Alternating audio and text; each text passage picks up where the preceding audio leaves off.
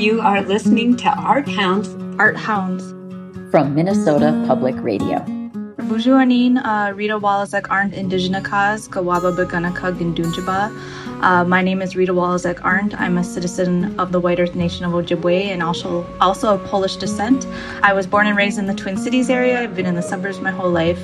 And I currently work at the Minnesota Historical Society, working closely with the indigenous collections of the region, so Dakota and Ojibwe art and culture. So Kindred Spirits is a show that the Professor of Studio Arts, Erica Rasmussen, has curated for the Gordon Parks Gallery at Metro State University. The show highlights indigenous beadwork and showcases 3 indigenous artists from the area. And what strikes me about Kindred Spirits was all the colors that are seen throughout the different works. Indigenous artists, like many artists, are products of their environment, so they have been continue to be influenced by colors and motifs that surround them. So what I really like, there's florals, there's animals, there's just bright colors that just remind me of the, outside and how beautiful it is. Kindred Spirits is at the Gordon Parks Gallery, which is located at Metro State University, and it is going on now through October 20th.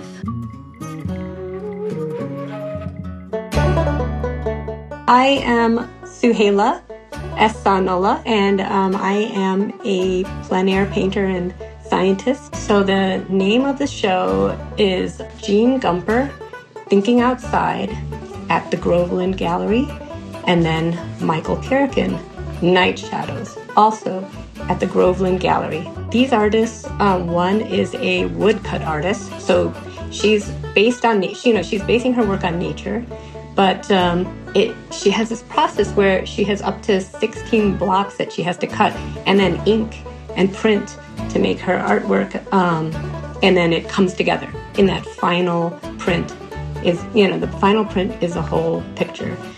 And then with Michael Kerrigan's show, Night Shadows, there's this sense of instead of idealizing his image and drawing the subject is the space. They had their opening on September 10th, and then the show is up until October 15th. My name is Ann Ruhr-Pfeiffer.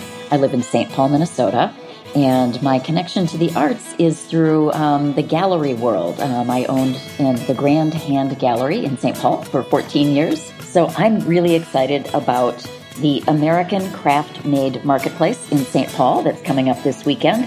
This is a new name and a new date for a favorite event of mine.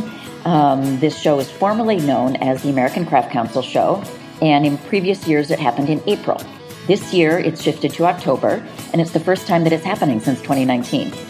I'm excited about this. I always love craft shows, and this is one of my favorites because it's my hometown show. But what's really exciting about it this year is that there are more new emerging artists. That's artists that are earlier in their careers. And there are more Minnesota artists than in past years.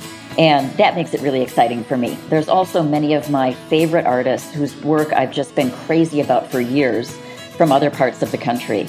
So it's like a new version of an old favorite. The American Craft Made Show is happening this weekend, October 7 to 9, at the St. Paul River Center.